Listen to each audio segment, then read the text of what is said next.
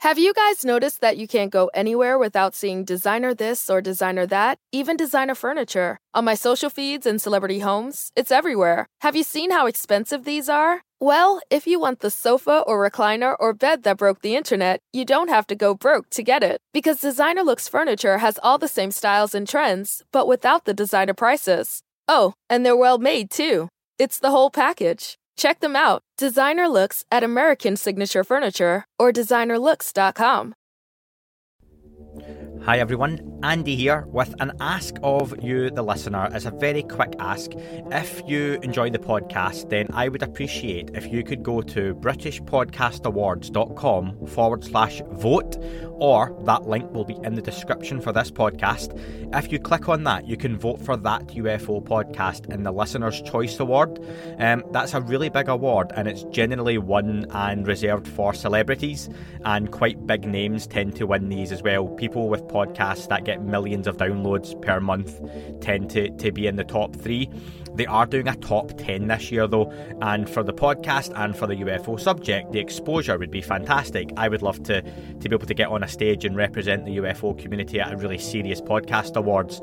That's all a bit of a pipe dream, but there's a real chance of getting into that top 10 if all of the listeners can do this for me, and please vote. You just have to go to britishpodcastawards.com/vote.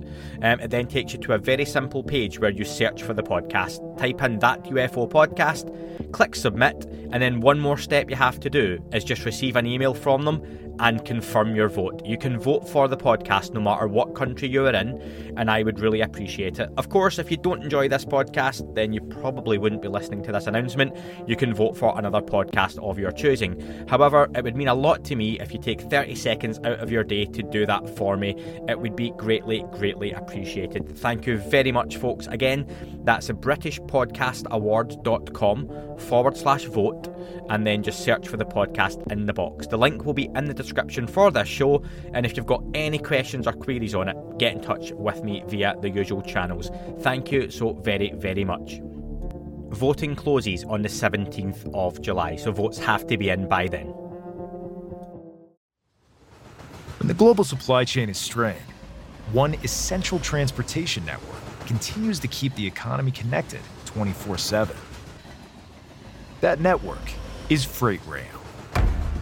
We're increasing hiring and capacity, all while investing more than $20 billion per year into our network to improve reliability every day.